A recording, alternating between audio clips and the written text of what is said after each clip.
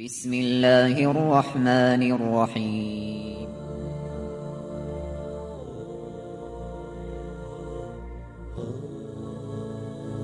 الرحمن العزيز الرحيم القوي السلام الكريم العظيم البصير العليم الحكيم الجبار.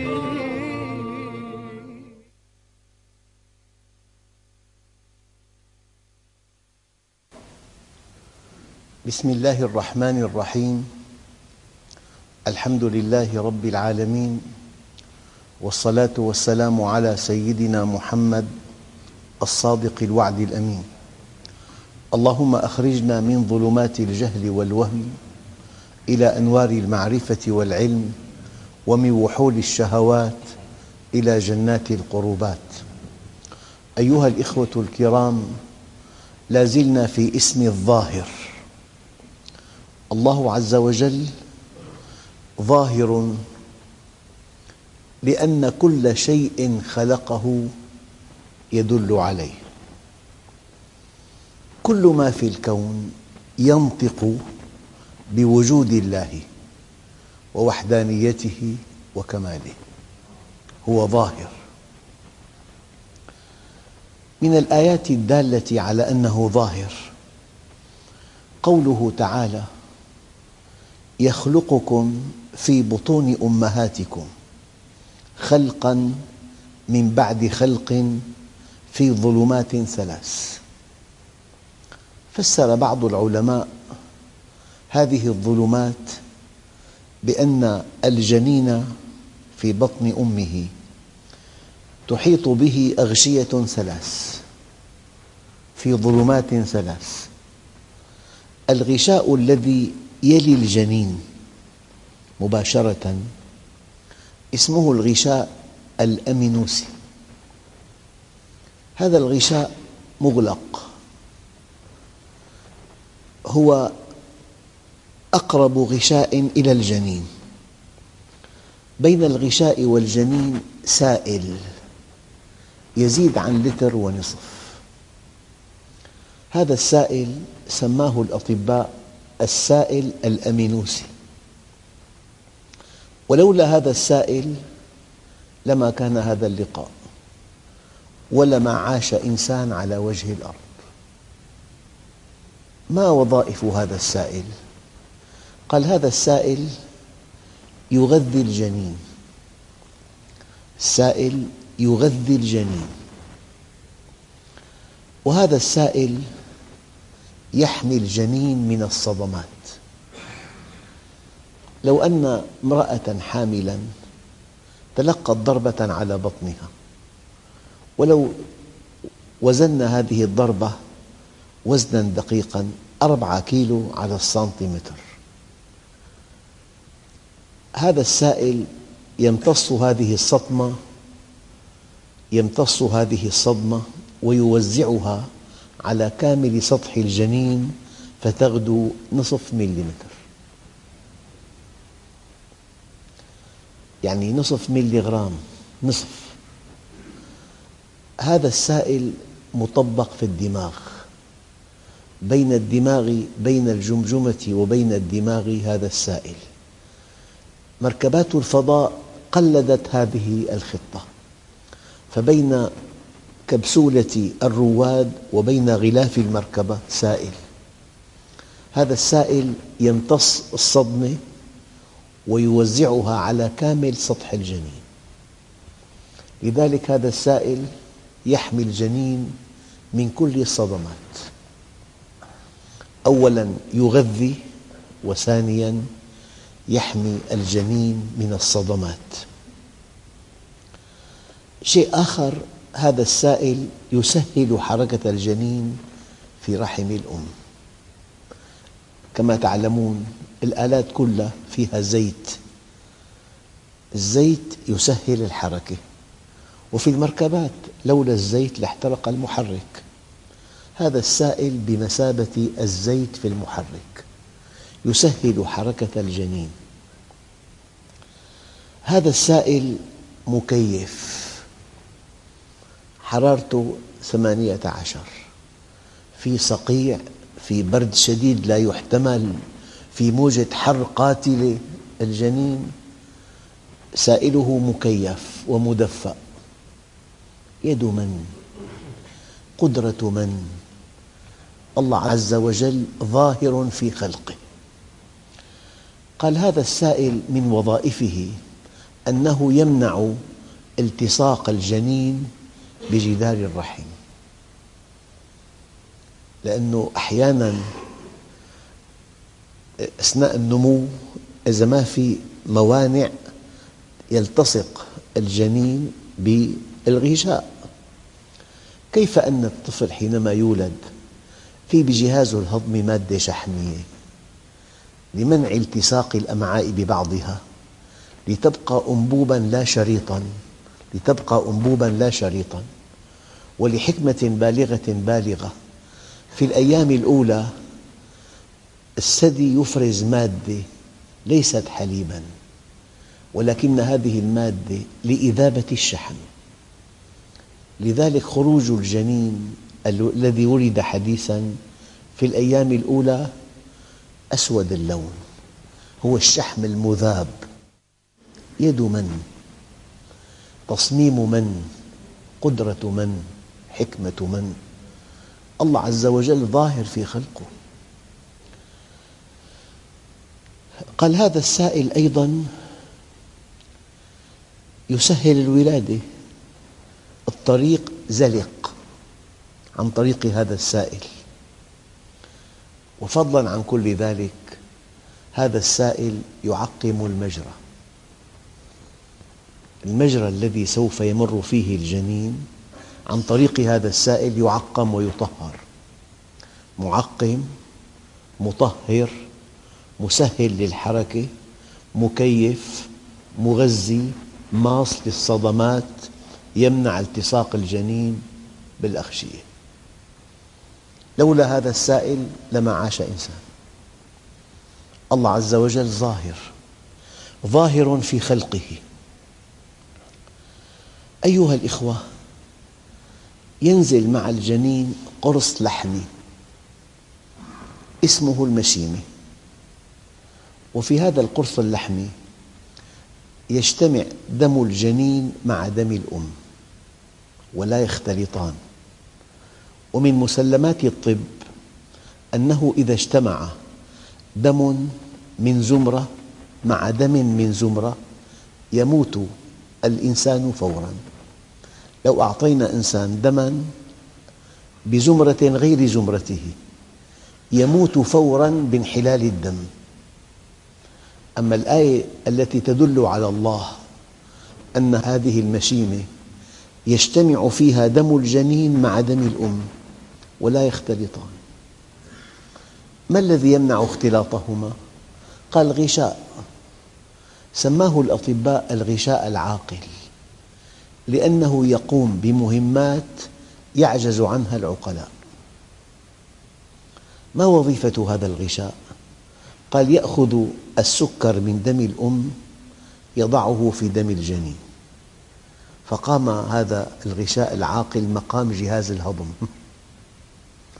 ثم يأخذ الأكسجين من دم الأم يضعه في دم الجنين، قام مقام جهاز التنفس. ثم يأخذ الأنسولين من دم الأم يضعه في دم الجنين، قام مقام البنكرياس. صار في بدم الجنين سكر، أكسجين، أنسولين. السكر يحترق بالأكسجين عن طريق الأنسولين، تنشأ طاقة في الجنين، فالجنين حرارته 37. من أين أتت هذه الحرارة؟ من احتراق السكر عن طريق الأكسجين بواسطة الأنسولين. من نتائج هذا الاحتراق غاز الفحم، ثاني أكسيد الكربون. الغشاء العاقل يأخذ غاز الفحم من دم الجنين يضعه في دم الأم. لذلك جزء من نفس الأم نفس جنينها. يد من؟ الغشاء العاقل يأخذ من دم الأم عوامل المناعة. جميع الأمراض التي أصيبت بها الأم وأصبحت ذات مناعة منها، عوامل هذه المناعة يأخذها الغشاء العاقل يضعها في دم الجنين، فالجنين محصن من جميع الأمراض التي أصيبت بها أمه. والغشاء العاقل يمنع مرور المواد السامة من دم الأم إلى دم الجنين. لو أن الأم تسممت بمادة غذائية فاسدة، هذا السم يمنعه الغشاء العاقل من أن يصل إلى دم الجنين. يخلقكم في بطون أمهاتكم خلقاً من بعد خلق في ظلمات ثلاث. الغشاء العاقل أكبر مهماته أنه يختار من دم الأم حاجات الجنين الغذائية: بروتين، شحوم، سكريات، معادن، أشباه معادن، فيتامينات، مواد بالآلاف. وهذه المواد يختارها بنسب دقيقة جدا جدا، وهذه النسب تتبدل كل ساعة. يعني لو كلفنا أطباء الأرض أن يقوموا بمهمة الغشاء العاقل لعجزوا ولمات الجنين في ساعة واحدة. لو أوكل أمر الغشاء العاقل إلى أمهر أطباء الأرض، شيء فوق طاقة البشر، يعلم حاجة الجنين من كل مادة وينفذها، يأخذها من دم الأم يضعها في دم الجنين. صار في دم الجنين مواد غذائية، مواد مرممة، مواد سكرية، مواد شحمية، شحوم ثلاثية إلى آخره. يصير في ما يسمى بالهضم أو التمثيل الغذائي، والناتج من هذا التمثيل نسج جديدة. نسج، كيف الجنين ينمو؟ ينمو بهذه الطريقة. كيف ينمو عظمه ولحمه وأعصابه وأوعيته؟ نمو الجنين عن طريق هذه الطريقة. الناتج حمض البول. يأتي الغشاء العاقل يأخذ هذا الحمض البول من دم الجنين يضعه في دم الأم، فجزء من بول الأم بول جنينها. هذا خلق الله، فأروني ماذا خلق الذين من دونه. حتى إن بعض العلماء قالوا أحياناً يكون غذاء الأم غير كاف لحاجات الجنين، عندئذ تشتهي الأم طعاماً فيه هذه المادة التي تنقصه. كيف يعبر الجنين عن حاجته لهذه المادة؟ تشتهي أمه هذه المادة، فشهوة الأم إلى الطعام في أثناء الحمل هي تعبير عن حاجة الجنين لهذه المادة. هذا خلق الله، فأروني ماذا خلق الذين من دونه. أليس اسم الله الظاهر ظاهر في هذا الخلق؟ أيها الإخوة، يعني توزع أعصاب الحس في الجسم، لما لم يكن في الأظافر أعصاب حس؟ لما لم يكن في الشعر أعصاب حس؟ لو كان هناك أعصاب حس في الشعر أو في الأظافر لاحتجت إلى عملية جراحية مع التخدير الكامل للحلاقة، تقص الشعر دون أن تتألم. أما أي مكان آخر لو قصصته لخرجت من جلدك ألماً. من الذي وزع أعصاب الحس؟ يعني ما فائدة عصب حس في لب السن؟ عصب حس في لب السن، لأنه لو أصاب هذا السن نخر ووصل إلى العصب الحسي لا تنام الليل، فتسارع إلى ترميم هذا الخلل. ولولا عصب الحس في السن لفقدنا الأسنان كلها. من جعل في نقي العظام عصب حسي؟ لو صار في كسر، شدة الألم التي عن طريق عصب الحس يمنعك أن تحرك رجلك، وعدم التحريك 4 أخماس العلاج. قدرة من؟ من صمم ذلك؟ من جعل أعصاب الحس قليلة في اليدين، تغسيل دائم، قليلة في الوجه، أما كثيفة جدا في الظهر، يعني صب الماء البارد على الظهر لا يحتمل، أما اليدين أعصاب الحس قليلة. توزع أعصاب الحس بالجسم بحكمة بالغة، من أسماء الله الظاهر. أيها الإخوة، في أوردة وفي شرايين. مين جعل الشرايين عميقة والأوردة سطحية؟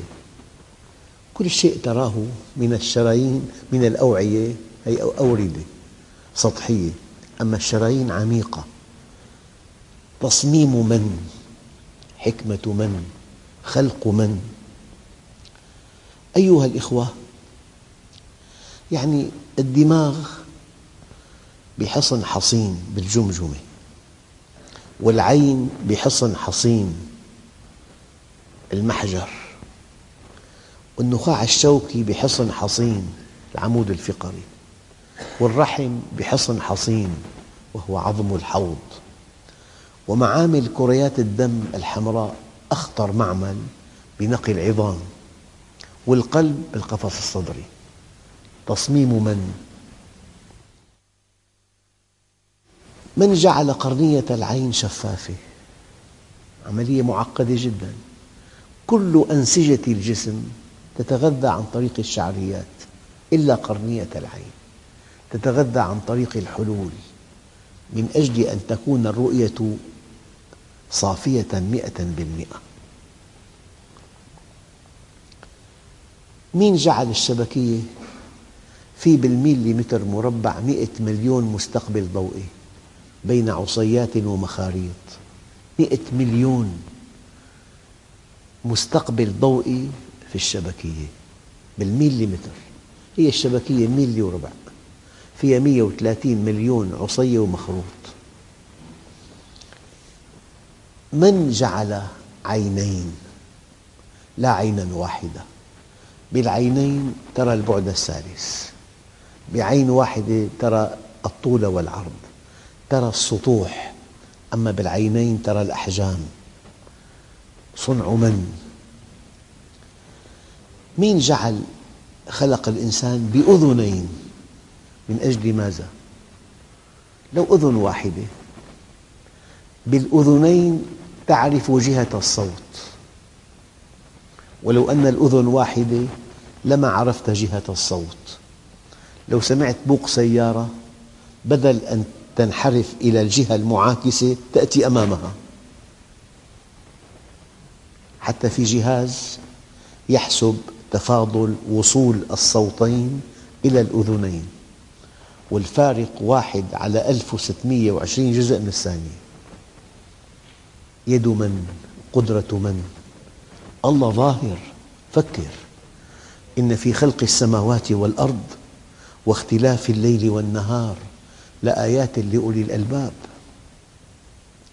وأنت نايم غارق في النوم، يجتمع اللعاب في الفم، تذهب إشارة إلى الدماغ، اللعاب زاد عن حده، يأتي أمر من الدماغ إلى لسان المزمار يغلق طريق الهواء ويفتح طريق المري، طريق المعدة، وأنت تبلع هذا اللعاب وأنت نائم. يد من؟ مين جعل بالجسم نقاط إحساس بالضغط؟ فالنائم هيكل العظمي مع العضلات تضغط على ما تحت الهيكل العظمي. إذا ضغطت هذه النقاط الإحساس بالضغط ترسل للدماغ إشارة: ضغطنا، يعني الأوعية الدموية ضاقت لمعتها، يعني شعرت بالتنميل والخضران. بيجي أمر تقلب وأنت نايم، ونقلبهم ذات اليمين وذات الشمال. هذه آيات أيها الإخوة دالة على عظمة الله عز وجل. معامل نقي الدم، معامل الكريات في نقي العظام تصنع بكل ثانية 2.5 مليون كرية حمراء. بكل ثانية معامل كريات الدم الحمراء في نقي العظام تصنع بكل ثانية 2.5 مليون كرية حمراء. وفي بالطحال مقبرة هذه الكريات، بكل ثانية بيموت 2.5 مليون كرية. هذه تذهب إلى الطحال تحلل إلى عواملها الأساسية: حديد وهيموغلوبين. الهيموغلوبين يصبح صفراء، والحديد يعاد تصنيعه في معامل كريات الدم الحمراء. في اقتصاد. أيها الإخوة، يعني إلى سنوات لا تزيد عن 20 سنة كان يظن أنه في غدة صغيرة إلى جانب القلب اسمها التايموس، لا وظيفة لها إطلاقاً في كل كتب الطب، ثم اكتشف أنها أخطر غدة بالإنسان. مدرسة حربية تدخل إليها الكريات البيضاء المقاتلة. عندنا فرقة استطلاع، فرقة قتال، فرقة خدمات، وفي فرقة مغاوير. الفرقة الثانية المقاتلة كريات الدم البيضاء تدخل إلى هذا التايموس، غدة كبروها آلاف المرات وجدوها مدرج روماني، وكل كرية بيضاء جالسة على مكان في هذا المدرج تتلقى تعليمات من هو الصديق ومن هو العدو، لأنه هي المقاتلة كائن معه سلاح خطير، فإذا كان أحمقاً وجاهلاً كان في خطر كبير. فهذه الكريات الدم البيضاء تتعلم خلال 2 في التايموس من هو الصديق ومن هو العدو. كان اسمها الكرية التائية، الخلية التائية الهمجية، فإذا تخرجت أصبح اسمها الخلية التائية المثقفة. طبعاً تمتحن، تعطى عنصر صديق، فإذا قتلته ترسب وتقتل. تعطى عنصر عدو، إن لم تقتله ترسب وتقتل. الآن الجيل المتخرج من هذه الخلية تايموس يتولى تعليم الأجيال الصاعدة حتى الموت، وتنتهي وظيفتها وتضمر. لذلك توهم الأطباء أنه لا فائدة منها. أخطر غدة بالجسم الله عز وجل ظاهر في خلقه، ظاهر. هو بال60 70 بينشأ حالة اسمها خرف مناعي، بيضعف التعليم، بينشأ بالجسم حرب أهلية. العنصر المقاتل، الكرية البيضاء المقاتلة مع سلاح لكن جاهلة، قد تقتل الصديق. وأحد الأمراض المشهورة من الخرف المناعي التهاب المفاصل. التهاب المفاصل حرب أهلية، حرب داخلية. أيها الإخوة، الله عز وجل ظاهر في خلقه، وفي كل شيء له آية تدل على أنه واحد. بس فكر تجد نفسك وجها لوجه أمام عظمة الله عز وجل. الآن الله ظاهر بأفعاله. ببدر الصحابة الكرام قلة قليلة ضعيفة لا تملك عتاد ولا خيول ولا أدوات ركوب، ما في شيء. ولقد نصركم الله ببدر وأنتم أذلة. بحنين ويوم حنين إذ أعجبتكم كثرتكم فلم تغن عنكم شيئا وضاقت عليكم الأرض بما رحبت ثم وليتم مدبرين.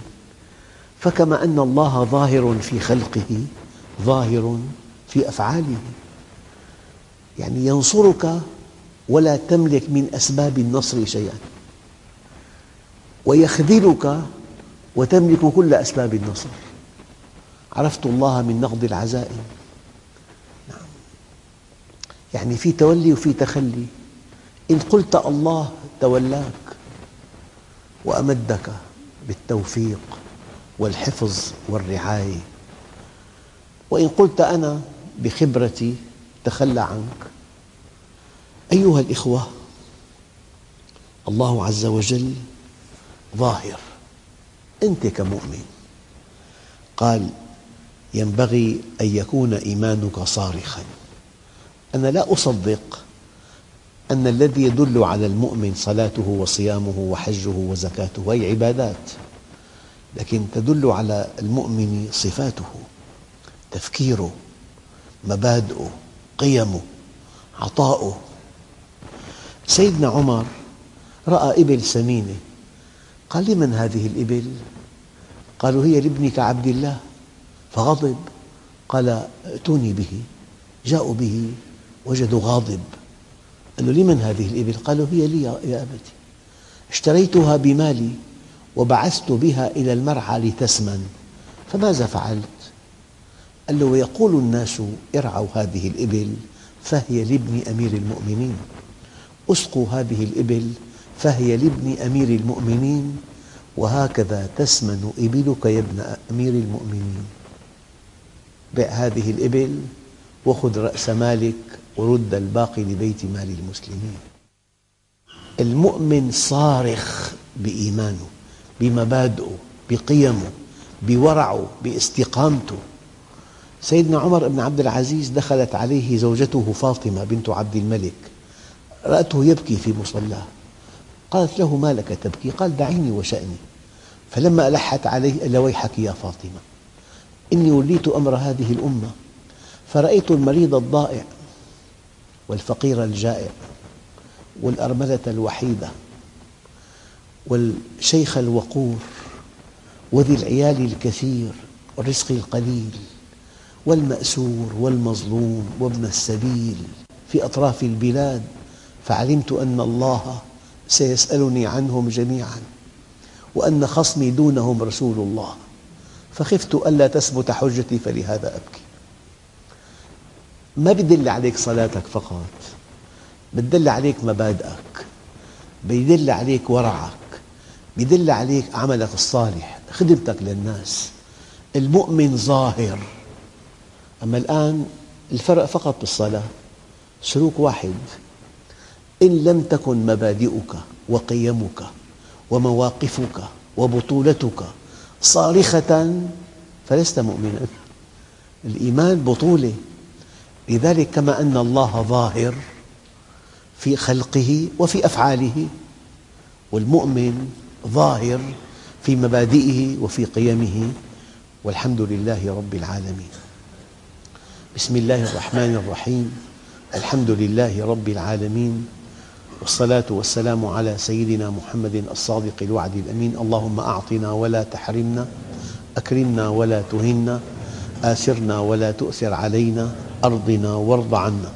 وصلى الله على سيدنا محمد النبي الأمي وعلى آله وصحبه وسلم، والحمد لله رب العالمين. الفاتحة.